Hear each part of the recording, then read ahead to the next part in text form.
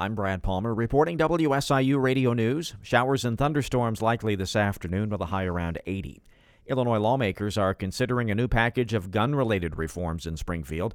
Democratic State Representative Maura Hirschauer says the legislation is for the safety of domestic violence victims. It would allow a judge to order a firearm seizure when granting emergency orders of protection and would add intimate partners to the list of people who can ask for a firearm restraining order. We know that risk of intimate partner homicide increases 500% when abusers have access to a gun, and that leaving a domestic violence relationship is a period of high lethality risk. Republican lawmakers and gun rights groups raised concerns about firearm owners having to surrender their weapons to law enforcement for an indefinite time. The measure now heads to the House.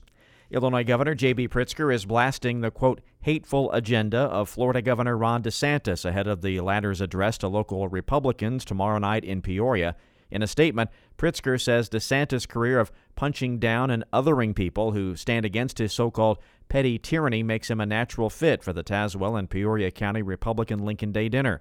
The Tazewell County Republican Party calls Pritzker a, quote, progressively liberal Marxist governor and says his agenda is exactly why they've invited DeSantis to speak. Progressive organizations plan to protest the sold-out Lincoln Day dinner at the Peoria Civic Center. Again, showers and thunderstorms this afternoon, the high getting up to around 80. I'm Brad Palmer reporting WSIU Radio News.